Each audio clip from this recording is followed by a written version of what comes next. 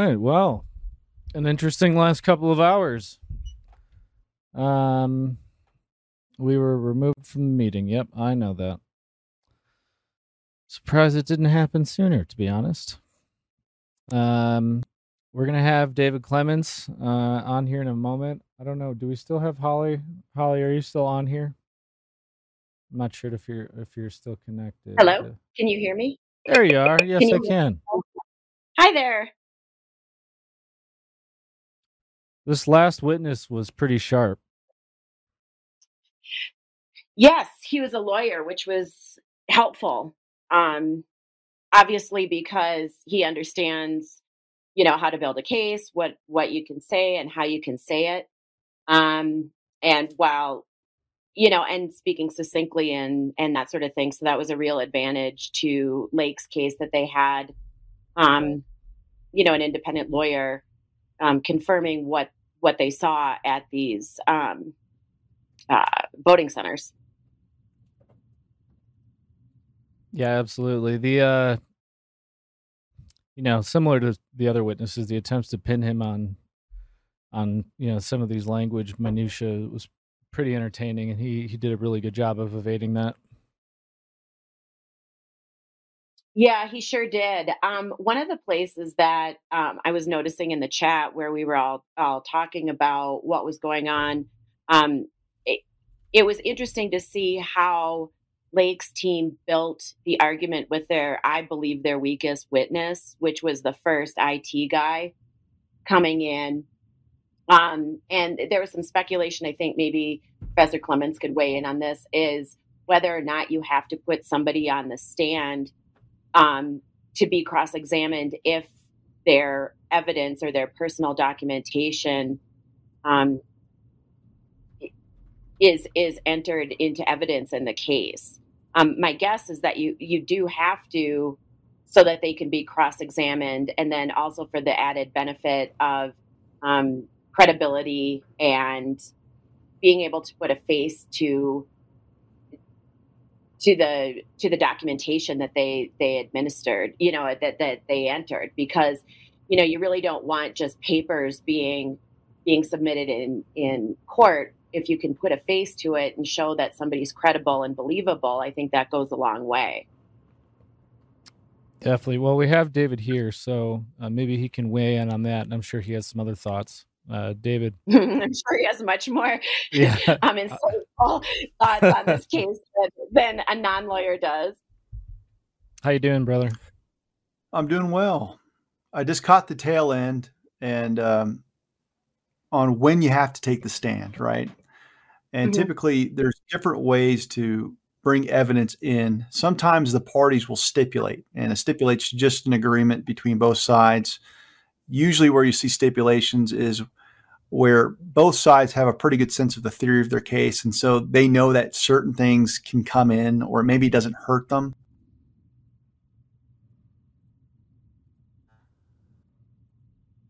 Oh, did we lose you? Okay, looks like you're back. Am I there? Yep. Okay. So stipulation's one way to effectively bring, but normally by vacation. And you're back. Okay. Can you hear us? All right. Do you think should I get back in or jump out and come back in, Greg? No, it looks like it's good now. You can keep going. Okay. You're solid right now. I'll let you know. All right. So stipulation's one way to get stuff in. And then the two things that you're really looking for as a trial attorney is authentication. You got to make sure that whatever it is that you're purporting to bring into the record is legitimate. It's got some veracity. And then the second thing is you have to abide by the rules of evidence. And so you're looking at concerns over hearsay. And sometimes there are certain carve-outs if witnesses are unavailable where you can have workarounds. So there's different ways to get things in front of a judge. It doesn't always mean that you have to have a person taking the stand. That's usually more important in criminal cases where you've got a right to confront your witnesses.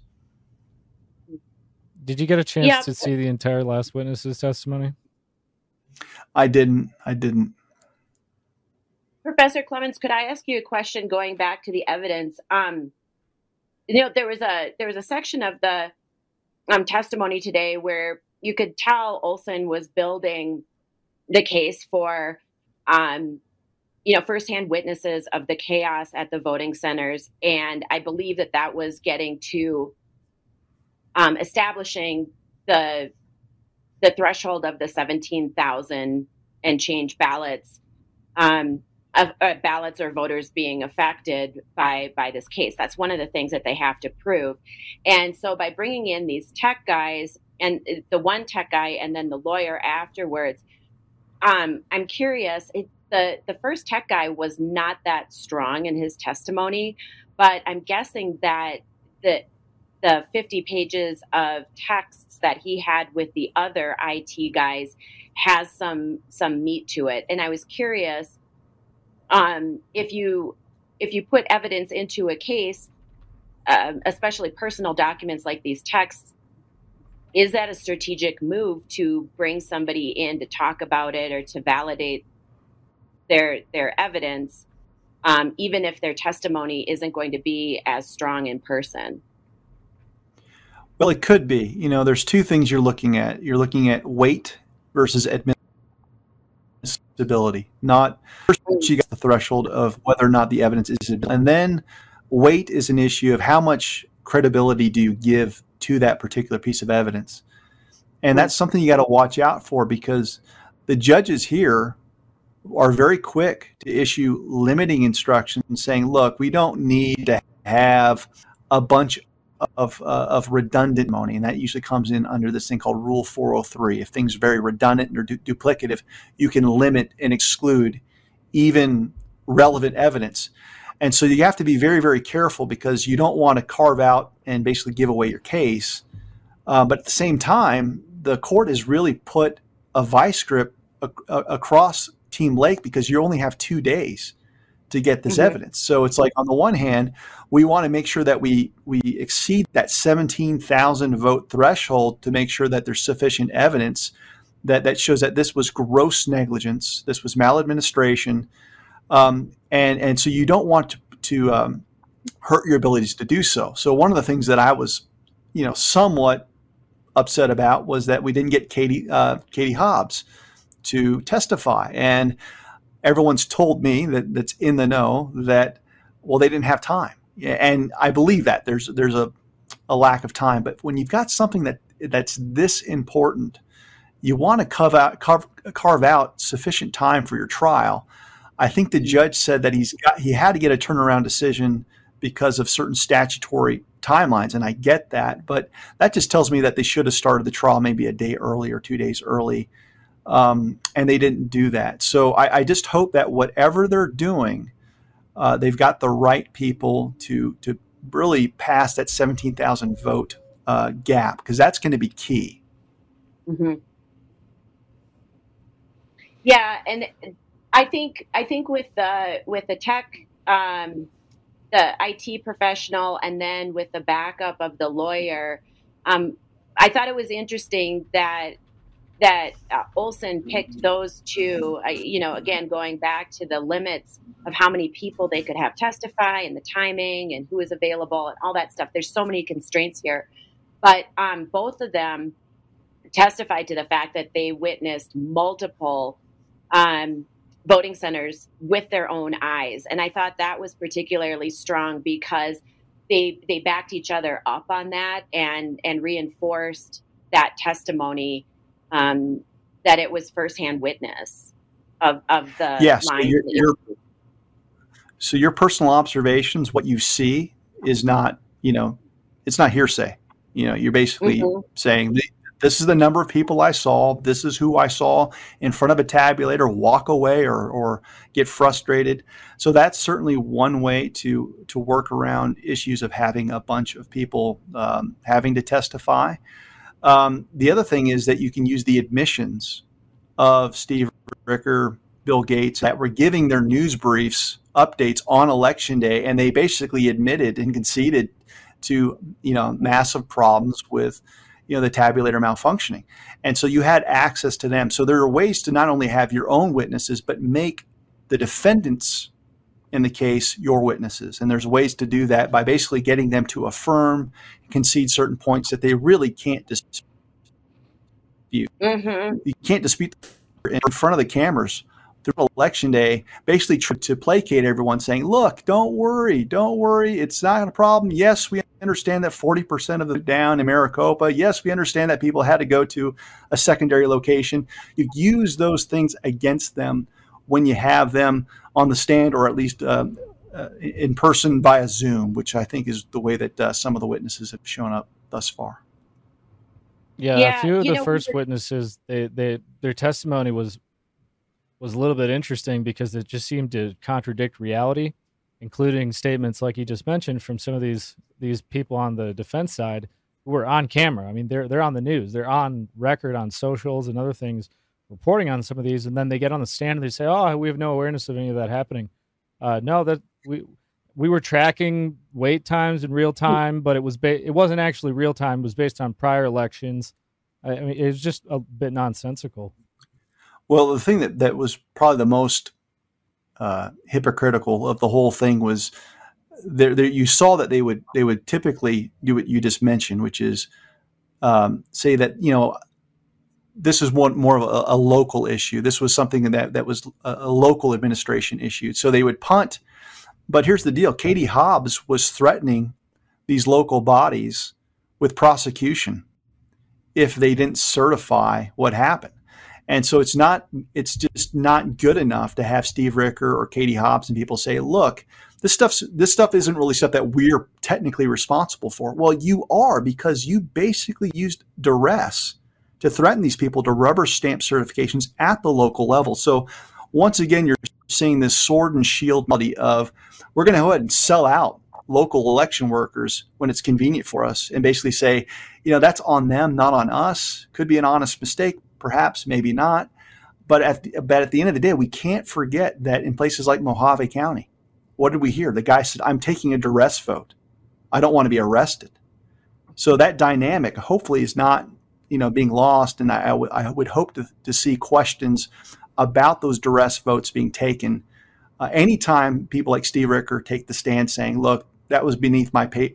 That was something that I'm not responsible for. Well, that's just not true.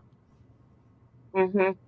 Yeah, and I think we saw themes of that set up from the defense, where it looked like they were trying to kind of obfuscate by setting up the circular firing squad. Oh, it's not my job. It's not my job. And, as we laymen like me kind of confuse the threshold of what you actually have to prove in a civil case versus a criminal case. And I think that there was some of that happening today where some of us were watching it going, wait, just because you don't prove it beyond a shadow of a doubt doesn't mean that it hasn't been proven. Yeah. That whatever the case has been proven.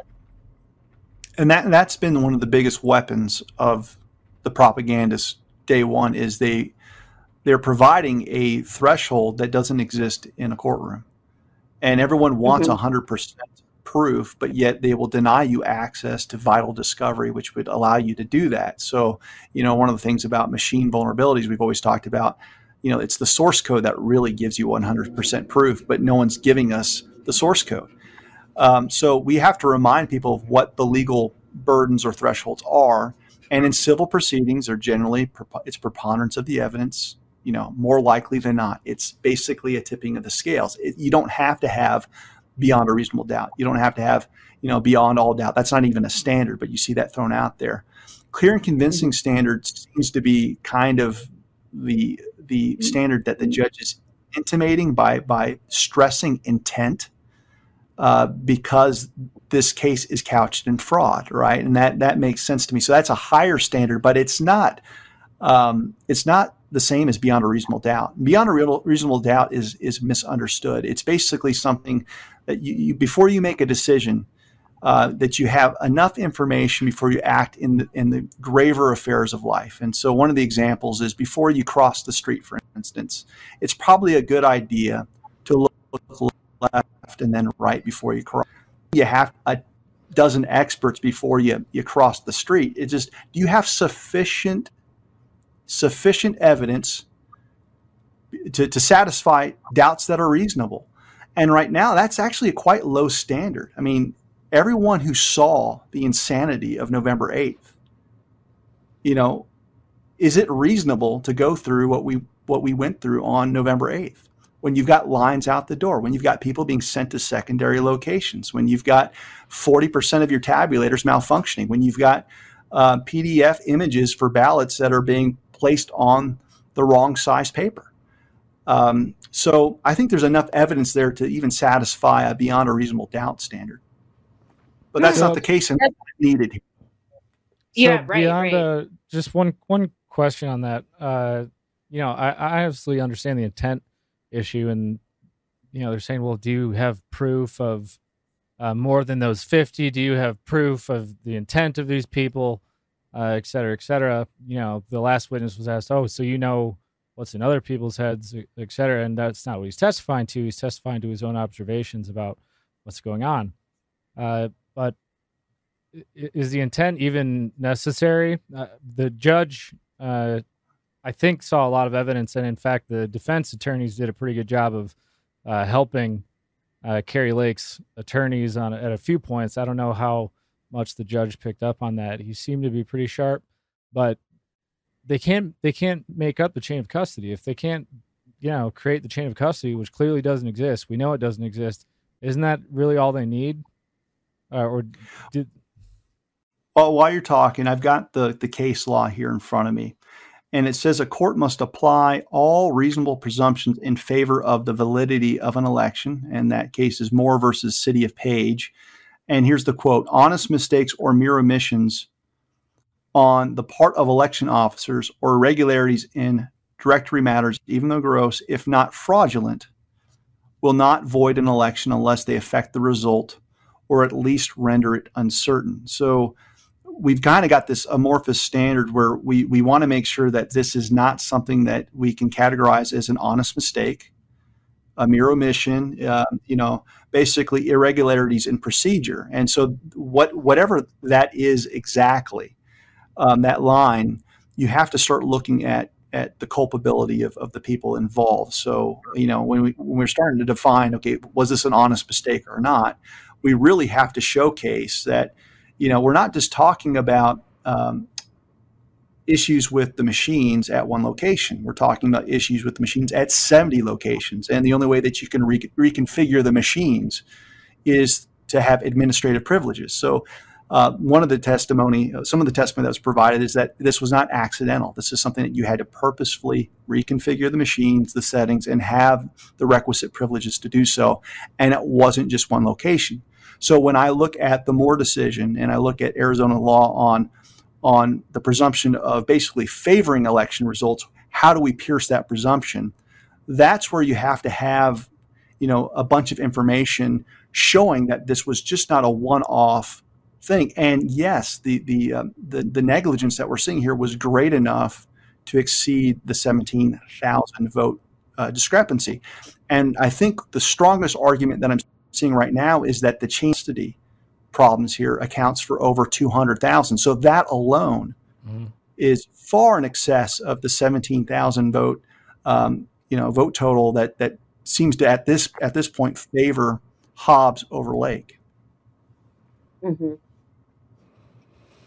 Yeah, the defense was swatting at, and I don't think they did a very good job of it, but trying to minimize the number of ballots, especially the ballots affected, especially in Heather Honey's testimony, where she was talking, she really went through chain of custody. And one of the points that she made during her testimony was that some folks from Runbeck were told that they could bring their ballots to the Runbeck Counting Center rather than an authorized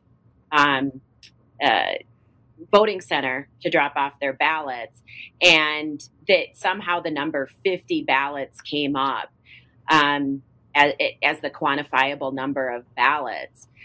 And the defense really seized on that, saying, see, there's only 50 ballots that were truly affected, but they got absolutely hammered on the fact that Heather Honey was talking about hundreds of thousands. But I'm not sure. I don't know what other way the defense could have gone on that.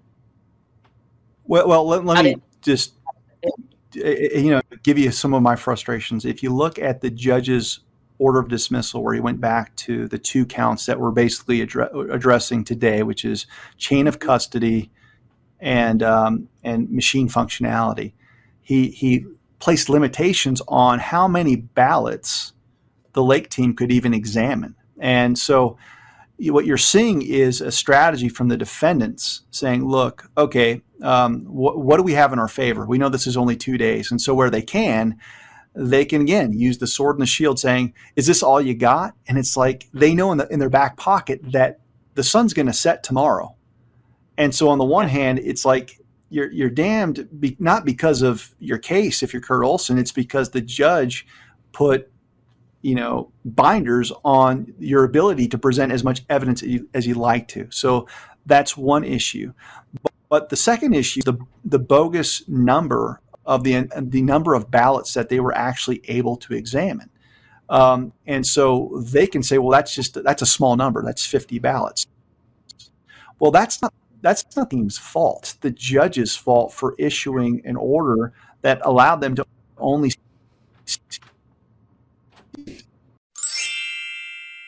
This episode of Conservative Daily is brought to you by DCF Guns. They're not just a supporter and a partner of the show. They're an organization that is on the front line of promoting safe and responsible gun ownership.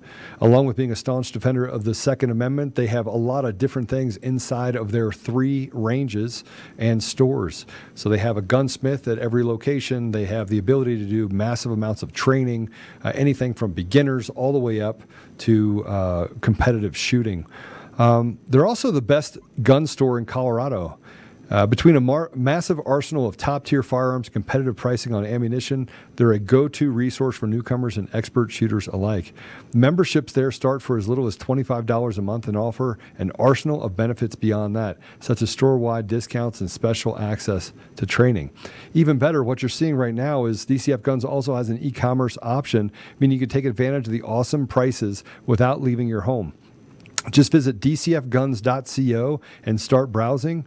I do want to tell you that as a listener of conservative-daily.com, you get an additional 5% off everything in the store. You have to use discount code Joe. That's Joe.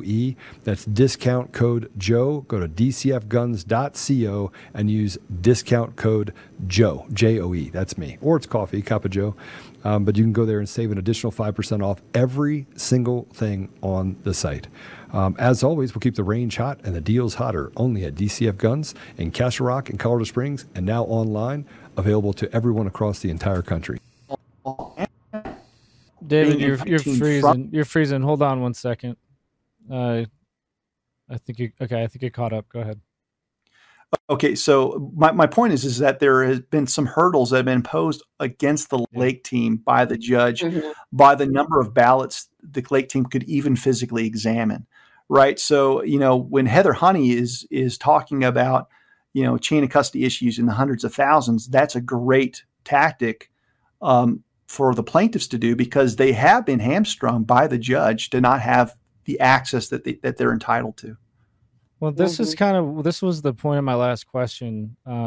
Really, and maybe I didn't ask it well before, but given what you just articulated and the fact that they only have so much time, they only have so much that they were allowed access to. I mean, we see very clearly what the defense is hitting at, and I think you summed it up pretty well. Is that all you have? If it's very clear that someone did something nefarious, it wasn't just people were careless or this nonsensical argument that they've been trying to weave. The last witness did a great job. Clay Parikh did a great job of articulating that point. Clay did a phenomenal job and defended himself against some of the questions from the defense counsel. But if they can't point a finger strongly to, we know 100% it was him, because you saw with Jared, he's trying to say, yeah, that would have been under me, but I'm not aware of it. So he's kind of saying, especially after they asked Clay Parikh, okay, well, was there hacking? It's like, okay, so you're making the case seemingly for the plaintiffs, But then again, if he's the guy in charge, can't point the finger at anyone who did it or that he's aware of anyone who did it, then it kind of just turns into, well, yeah, it's very clear from chain of custody, as Heather pointed out, that we have no idea how many were injected, and you're missing the point by saying it's just 50.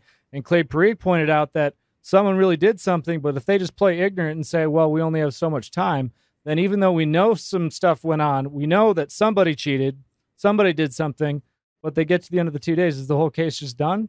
Is that I haven't had much hope for it, to be honest, but that's kind of what it seems like. Well, I've got to be careful because, it's hard for me to watch these trials because I automatically think of the trials that I've done and what I would do. And it's not fair to be kind of the armchair quarterback because in my mind, I mean, there's all kinds of adjustments that I would have made. But at the end of the day, I want Team Lake to succeed, right? And so I don't want to give people hopium, but the way that I would construct this case would be a little bit different in the sense that, withdrawing the subpoena for Hobbs, for instance, that was I think that was an error. They should have made the judge rule against them, and you could preserve that for appeal. And this gets to your point, Greg. I'm going to try to see if I can make sense of this concept. Is you're looking at a cumulative grievance towards we the people. Cumulative. So you have many actors, and so what the defendants are doing is, it's like you said, it's the Mexican standoff. Everyone's blaming or pointing the gun at someone else and absolving themselves of responsibility. Well, that's, in the criminal world, when I would have to prove a murder case, sometimes you had many actors, and sometimes the trigger man was different than the getaway driver, but you could charge them with this thing called accessory liability. So you would effectively stand in the shoes of different actors and for the stuff that they carried out. So an example would be a bank robbery. You could charge a getaway driver for the murder of, the execution of a bank teller, even though he didn't pull the trigger, because there was a conspired or joint purpose behind it. So using that as an analogy, you've got many, many different players that are responsible for the conduct of your elections. And so you're not trying based trust of the elections system. And so that's why you want to bring in Katie Hobbs and get what you can out of her. That's why you want to bring in Bill Gates. That's why you want to bring in Steve Ricker. That's why you want to bring in all of the supervisors and catalog not only what they've done, but what they've failed to do. Because through omission, that's one of the reasons why we're seeing this is the laughingstock of elections, is through omission. So I would use the omissions against them. I don't care if the person, on the line in Runback that you don't know, who looked the other way and had shoddy practices, through an accessory liability concept, you hang that around the people that are responsible for administering and certifying your elections. And so every single thing that they're saying, you're crossing back. All right, we lost the last few words. I think you're back though, but I do understand your point, and maybe I'm a little bit maybe I'm just frustrated because I'm following what they're saying in the trial, but I'm looking at this bigger picture as not a legal expert, and given especially the way you described the limitations, which I think is really good because a lot of people might not understand how limited it actually is. What the plaintiffs were actually given. It seems a little bit like it was too it's they're trying to make it doomed to fail. I can't speak obviously to all of the motivations of the judge. I don't know. I'm a bit of a cynic after the last few years, given what I've seen from our court systems. But the what I Apollo kind of looking feels a lot at. like. Go ahead. It feels a lot like the Maricopa audit. There's stuff there, but we didn't get it all. Yeah. Yeah. And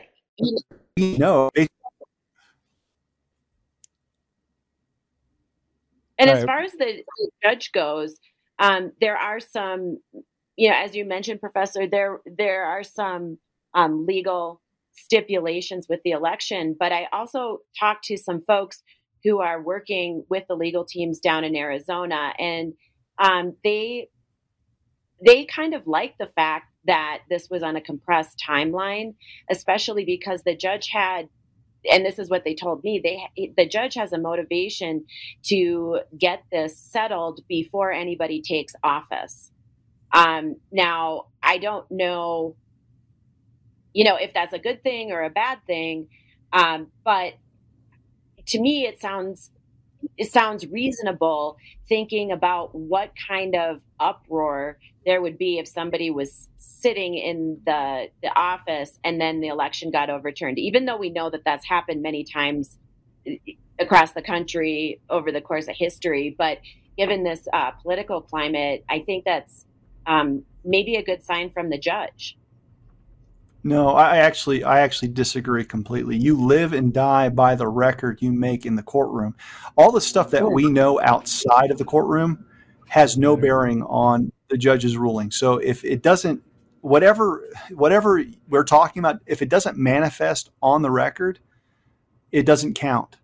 And so one of the things that sounds good to us is because we've been consuming everything related to elections for the past, at least with Arizona, for the past 2 weeks plus, 3 weeks, 4 weeks.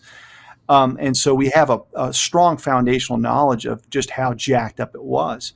And even if the judge has been following, it's not going to come into his rulings. So you're going to have, usually you've got findings of fact or findings of conclusions of law, and it's all going to be tied to what is put on the stand. And so you got to be careful when you negotiate a trial for the length of the trial, that you give yourself enough time to satisfy each of the legal. Hold on one sec, David. Hey, David, can you reconnect? I just want to see. Maybe it will fix it. It's perfect, and then it drops.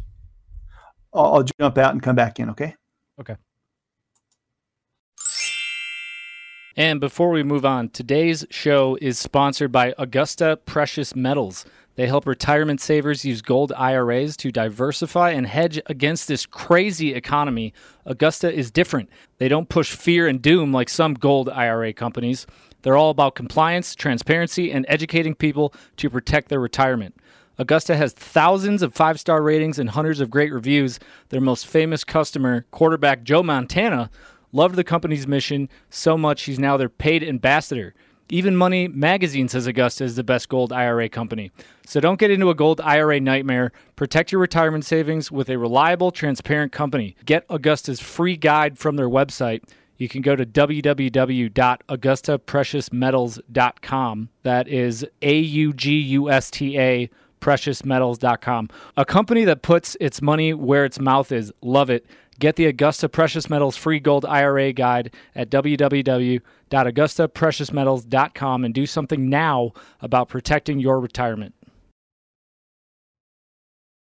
The professor made an interesting point, though. Imagine if all of the counts were able to be submitted or heard in this case, and they only had this amount of time. I mean, they're going to be struggling just to get 2 of them successfully litigated.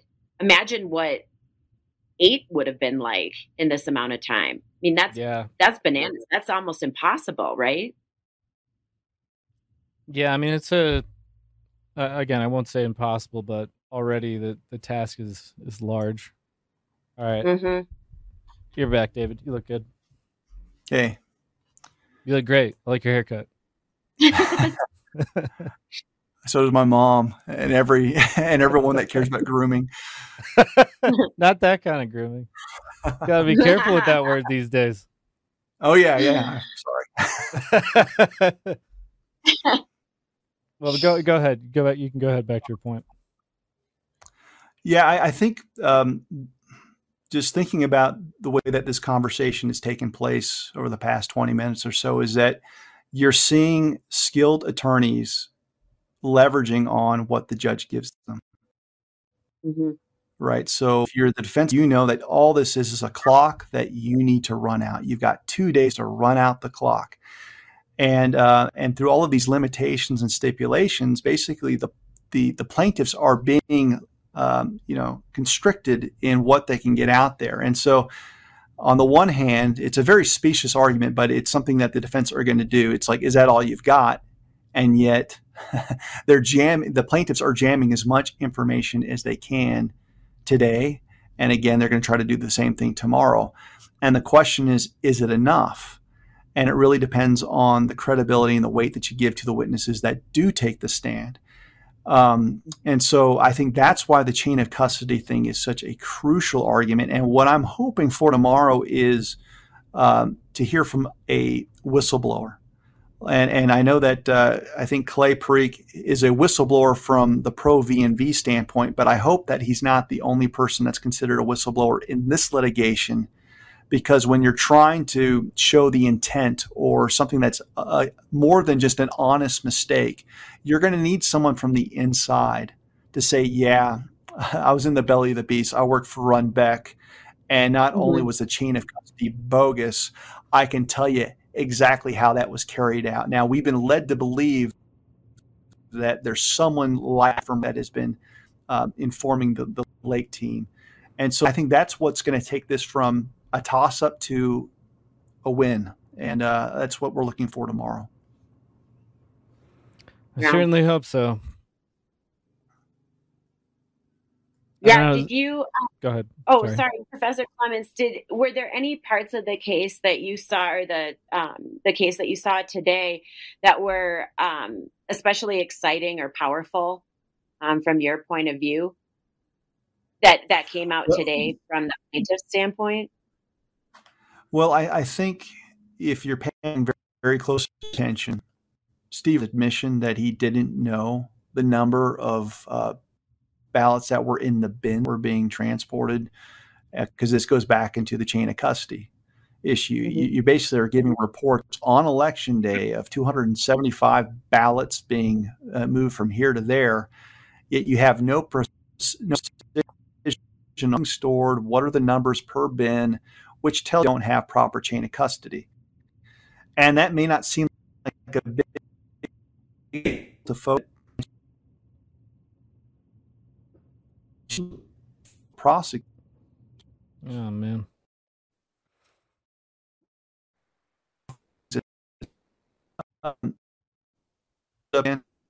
Yeah, it froze. I don't know what's going on. You wanna just come in on the phone, David?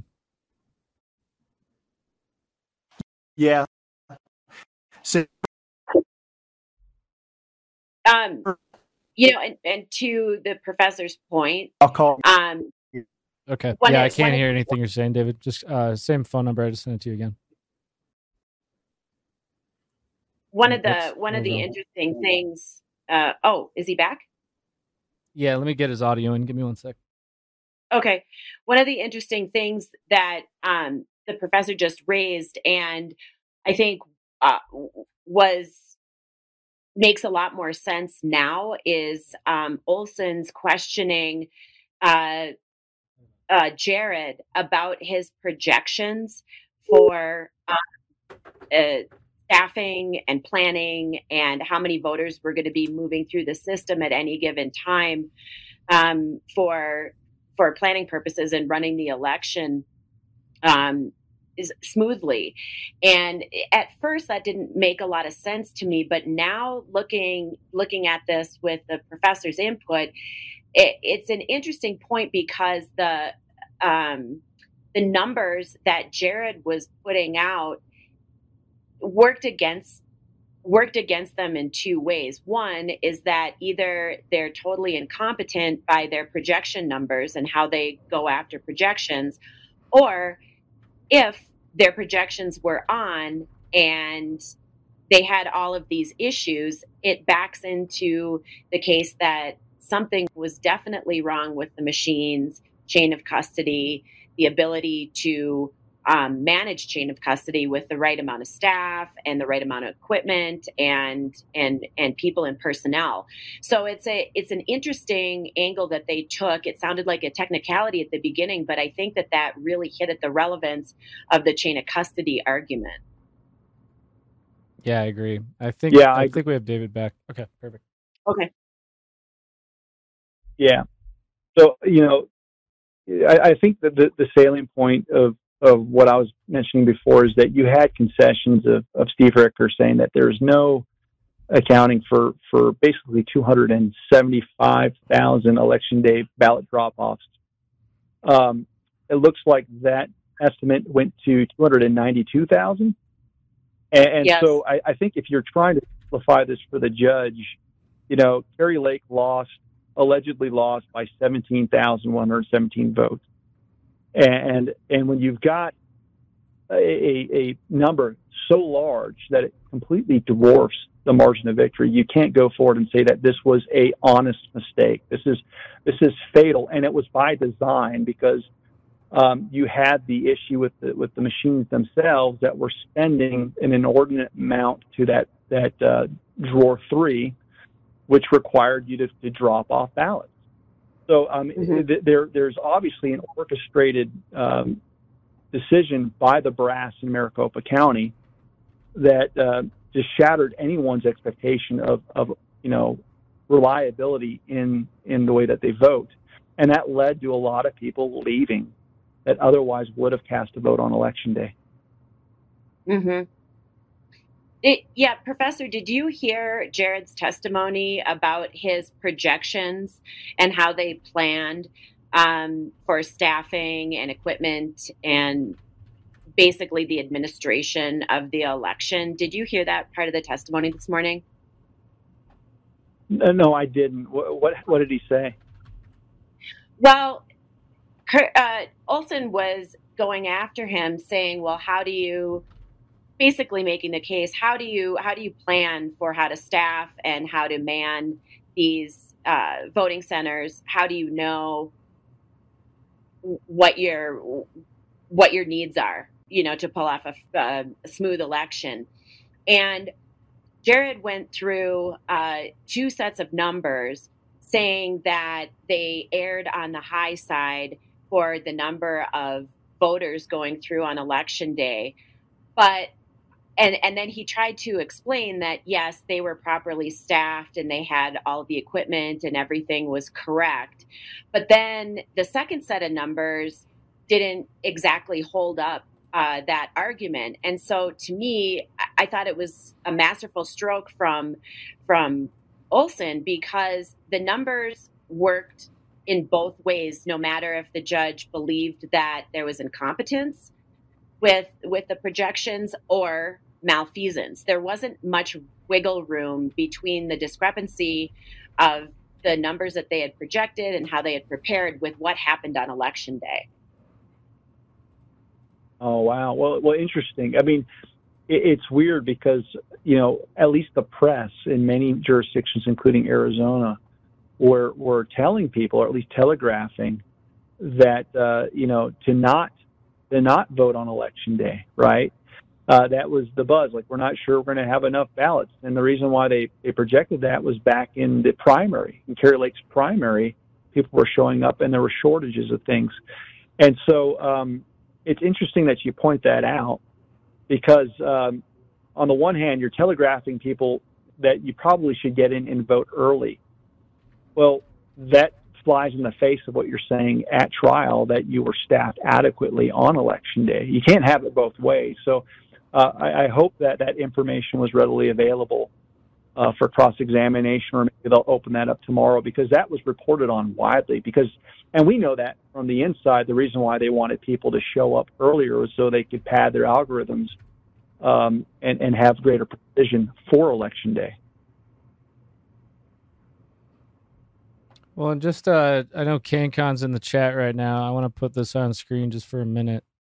This is from his Truth Social. Mentioning Jarrett talking about the 19-inch ballots. I know we're going back a little bit, but here's an actual photo. And again, this is something that Clay Parikh and was mentioned several times. Yeah, they definitely did exist. They had a concrete number. I don't know how these people get out of this stuff. It's going to be a real shame if this gets quashed. Yeah. And remember, we do have an excellent sponsor of the show, and that is Air Medcare Network. So today's podcast is, again, sponsored by Air Medcare Network. And if you live in a rural area that's hard to reach by road, or if you like to hike or spend a lot of time outdoors or do dangerous things like some of us like to do that may require some emergency medical attention, we all want to make sure that our family is protected in a medical emergency. And health insurance will not always cover the cost of an emergency medical flight if, in fact, you do need one. But with Air Medcare Network, you are covered. For as little as $85 a year, not only you, but your entire household will be covered in case you ever need air medical transport. This is a super, super good deal, very low cost, and it's insurance that if you need it, you do want to make sure that you have it. I know people personally who have had to cover those costs, and believe me, they are very expensive. So simply visit airmedcarenetwork.com/daily and use promo code daily. Receive up to a $50 Visa gift card back when you sign up today. That's airmedcarenetwork.com/daily, and promo code is daily. Go check them out. Well, and I think Clay and then did a really good job of indicating why it's important for all of the ballots to be the same size. Right. And so I think based on what they had to work with, they were really able to tie ballot size and chain of custody in a way that served the two counts that are up for consideration. Yeah, definitely. Well, and again, when they brought him back and he pointed out the ridiculousness of them talking about the printer resizing. I mean, what a shameful attempt. I know they're going for broke because this is that moment in history. But how stupid. Yeah, if nothing else, this should show the people who didn't find it imperative to stand up, in Arizona a few weeks ago. If this goes away, if they manage to kick the legs out of this case, this should be, everything that anyone in Arizona needs to make that leap now. Well, here's the thing, the classic way to cross-examine law enforcement, and you basically create a list of the things that they didn't do, and you just keep doing it. And so if you've got defense witnesses on the stand that are saying, no, we didn't do this, but this, and they have to explain and provide a defense, you're actually winning. I mean, I want people to know that. Just because they're trying to explain away, if they're spending all day long explaining away the myriad of malfunctioning and the efforts that they took to fix those malfunctions, that's not a winning posture. They're not going on offense. They're on defense. And so there's a line there. I don't quite know what it is. It's an art, right, when you do trial. But the more that they're trying to account and explain away all these deficiencies, that's not a winning description. 100% agree. Holly, did we lose you? Do I still have you? Nope, I'm here. Okay. Perfect. I was just quiet. Yeah. So, Professor, what do you think is the most? Let's say this court case does end up in Lake's favor. Have you taken a look at the suggestions for relief in this, and do you have any thoughts on what is the most likely path the judge would take? I don't, because we're in uncharted territory right now. This is kind of a first of its kind. I think what you need is a new election now. I don't know if that's what they're calling for. I mean, I don't know if you can just have, by virtue of a chain of custody gap or discrepancy, enough evidence to, name Kari Lake the winner. I don't think that'll happen. So I think that the appropriate relief is you need a new election, and you need to do one without the machines. And that's the one thing that I'm concerned about, is that they might, give Kari Lake a bone and then have everyone tell you, well, we made the sufficient corrections. And the correction here is that we just need to make sure that our ballot sizes are correct. And then all of a sudden our tabulators won't malfunction. Well, the problem is that if your tabulators don't malfunction, you still have the problem of the algorithms. And so they need a new election without the machines, with just paper. It would be an amazing opportunity to do an Amish-style election the right way. And I think voter turnout would be absolutely massive if this was an all hand paper, hand ballot, or hand tabulation at a local precinct level. And you just do it right, because if you don't do it right and you use the same vulnerable machines, you're going to lend yourself to another legal challenge, and this is going to be tied up in the courts even longer. So that's the relief that I would be requesting. And I think that the Democrats would be so demoralized because they know that they would be absolutely screwed if you had an honest election. And I think the voter turnout for Republicans would be through the roof. Right. I agree. That's exactly what I said earlier when we were watching part one before they took that recess and took Clay back. I was talking with Joe about this a little bit earlier too. That's what I think they're going to do in whatever roundabout way that they can manage, is they're going to, push off and continue to deflect and play Mexican standoff and, obfuscate the ability to determine in this short time period 100% here was the fraud, here was the willful fraud in the election. And then they're going to say, okay, but there were problems, and yeah, it could have affected the election. It did affect the election. However they want to come out with it. Hobbs and all these traders are going to come out and say, look, we're going to work so hard, and Arizona for everyone.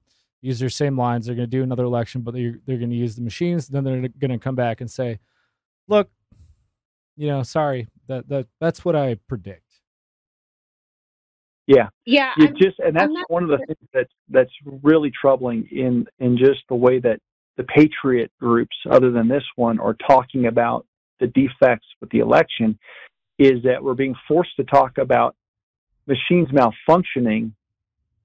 But if they would cease to malfunction, then all of a sudden we would have an honest election. And that's not the concern, is that these were malfunctioning in a way that certainly affected Republicans on election day. But let's not mince words. These machines are designed to either malfunction or have an algorithm that favors a pre-selected candidate. And so if they are operationally sound, working in accordance with the source code, cast vote records, they select candidates, and we have to remove Dominion from the equation.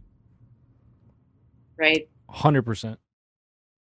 Is the relief only to do a re-election in Maricopa County, or is it statewide? I don't have the pleadings in front of me. Okay. But I think if you're talking about, a statewide race, I don't know how you get around doing the election unless it was, statewide. I know Maricopa is what we're concentrating on, but you had a series of counties, at least 4 counties that were withholding certification. So I think that the relief has to examine an election outside of just Maricopa. That would be my sense. I don't know. But doesn't that get back to the issue that we were talking about before, is that you can't really address or bring into this case other cases that affect this case, right? Nobody's talking about Pima County or any other counties in this particular hearing. It's only Maricopa. Yeah, the reason why I would find it very problematic to run just an election in Maricopa County is then you're now basically giving a argument for the other side for violation of equal protection of the law. People in Maricopa have a new election. They don't have to have rigged machines, or they get to have proper measures put in place. But in Cochise County, in Mojave County, We didn't get to run our election that way. So I think they're going to run into legal challenges if they don't have a standard election process in all of the counties, not just Maricopa. Now, I know that they're trying to focus on the evidence that's there because the numbers are great enough to satisfy the alleged margin of victory. But from a rep point, I think you got to open it up. That's just my opinion. Right. Well, that's what we'd hope, right? That this election, and they are going to fight tooth and nail, because the two things that Lake promised in her campaign is that she's going to attack the problems with the border and election integrity. And those are the two big things. Those are the two main issues that the establishment needs to stay in place in order to keep the power. I think they are going to unleash some crazy stuff just to keep this ruse going.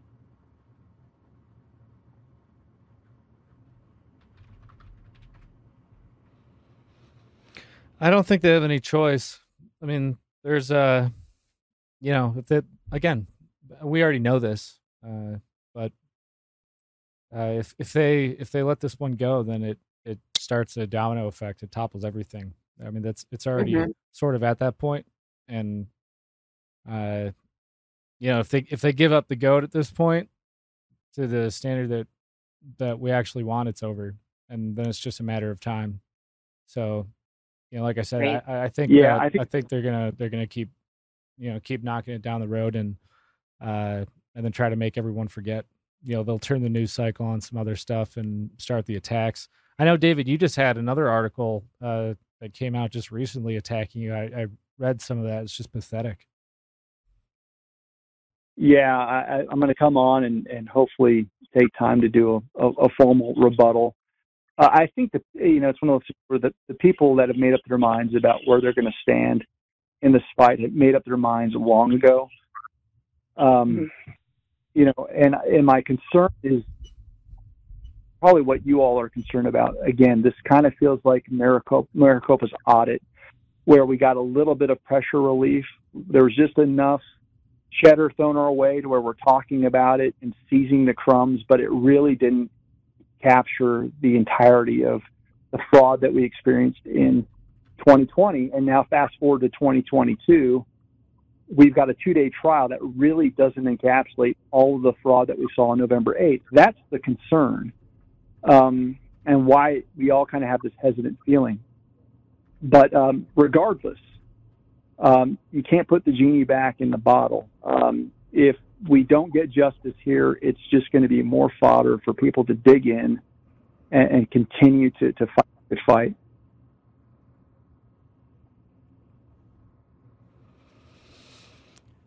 Yep. It's a frustrating period of history. This is and again, we are winning. This is historic. So I know I'm kind of, sometimes I get a little downer because I don't know, maybe that's just my personality, or maybe I'm jaded after the last few years of watching all this. But nonetheless, as you mentioned, David, we are in uncharted territory, and that's a good thing. That's a very good thing. There's never been scrutiny on any of this to this extent, and certainly not down to the wire like this. So we'll. Yeah, and I think people's IQs are on election issues have gone through the roof. I mean, right now you've got a bunch of people that are hanging on to a court proceeding that no one would have been paying to 4 years ago. Right. Yet everyone in the country is focusing on this right now. Yeah, it's true. And the other thing to remember is how far we've come from understanding what's going on and what's in play with our elections. Thinking back to 2020 and even a little bit before that, once we saw the election results at 2020, that was almost our go time, where people started engaging and figuring out what was going on, and all we could do was point at something went wrong, and we know something went wrong, and we've spent 2 years of just tireless work of unwinding the technicalities, the functions, the machinery, the software, the processes, the lawfare. I mean, yes, we haven't gotten there yet, but man, have we made some serious progress in terms of understanding exactly what we're dealing with. And I'm guessing that the left did not expect us to work this fast, to be quite honest, in such a complex system that has such variety and nuance across the U.S. Yeah, I agree. That's the one thing that I've been able to say without blushing is that we are dominating the court of public opinion. And this is such a weird circumstance because we're now talking about an actual case that's being litigated real time.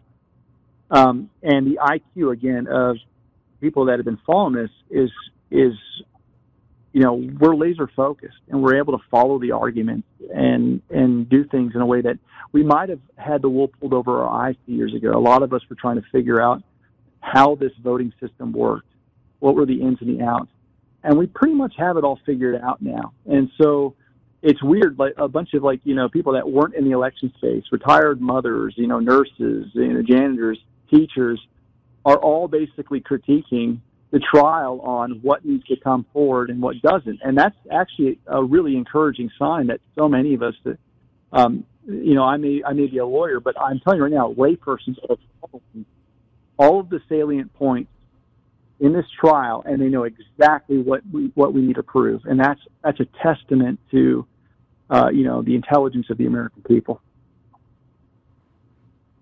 Yeah, it really is impressive to see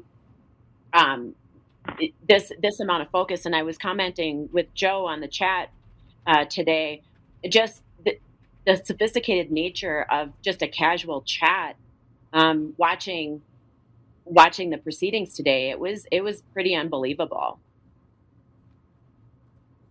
Yeah. Well, and the other thing that I'm thinking about is just, again, I know that they were limited on the counts that they could talk about, but we didn't even get to talk about FTX, the funding of campaigns. Mm-hmm. There really wasn't an exhaustive discussion over the PACs. I know that Kurt Olson, during the motion to dismiss argument, brought up the PACs that were dedicated to combating Kerry Lake and other America First candidates. But there's so much stuff there relevant from a credibility standpoint. And that's the other reason why I think, in my opinion, it was an error to not subpoena Hobbs, is because mm-hmm. you're doing a credibility assessment of the defendant. And if you catch them in a lie, even if it's irrelevant to chain of custody, it's completely irrelevant to whether or not the administrators that were overseeing chain of custody practices or machine functionality are worth believing. And that's the reason why you want to have all of these high-profile people in the stand, and you want to impeach them. And when you do that, it'll have a manifold effect on your chain of custody argument. It'll have an effect on your functionality arguments. And you need to bring in the stars. No one wants to talk about the guy that's working in the mailroom. They want to look at the people where the buck stops with them. And so you need your supervisors in there, and you need Katie Hobbs. But that's crying over spilt milk at this point. But that's the way that I would have approached this case, is a little bit differently. Mm-hmm. Do you think there's a chance later on, let's say this case goes in Lake's direction, for further litigation against Katie Hobbs? Will we get our Katie Hobbs moment, or is there an opportunity to get Katie Hobbs on the stand? Well, unless something happens, because they basically closed the door to that. There's a way to open that door up, which is if something from the defense side is brought up that is impeachable, and the way that you impeach that is with, a witness. Then there's an outside shot that you could hook Hobbs back into the case, but that really at this point depends on if the defendants say something out there that has been contradicted by Hobbs in the past. So if they open the door, then yes, you can have rebuttal witnesses. But I don't anticipate that happening here. If there's new litigation in the future, or if you had an attorney general that wasn't corrupt that wanted to pursue criminal investigation, all of the stuff that we learned through trial today, obviously, to be used in a criminal prosecution. Yeah, that's where I was going. If Lake and her ability within an AG, honest AG, it sounds like there's criminal activity here, or at least something it needs to be investigated. But I would hope that maybe this is a blessing in disguise, is that Katie Hobbs gets off on the civil side of it, but maybe she faces her comeuppance in a criminal court. Yeah, well, here's the deal. I mean, I think we're all hoping and praying that something like that happens. But we also have to brace ourselves for the reality that we've had someone who we knew from day one was a feckless fraud in Joe Biden, and yet he's still there. And so we've got at least the reality of 2 years of people saying, what the hell's going on here at a national level? And so what that tells me is that the people of America will have the capacity for someone like Hobbs to be the fraud that she is. And the question is, what are you going to do about it? Are we just going to troll her on social media and say that you're not the real governor while she signs bills that affect Arizonans? So I don't know if I've seen enough righteous anger and indignation from the people of Arizona. I think the judge is probably looking at the collective pulse of the people of Arizona. And if the sign of protesting, or the fact that we didn't have massive protests, weren't there, I think the judge is going to err on the side of doing something that's going to piss off we the people royally, because he doesn't think we're going to do anything about it. That's my sense. That's it for part 1 of this episode of Conservative Daily Podcast. Part 2 is coming up next, and you don't want to miss it. Thanks for listening. God bless America.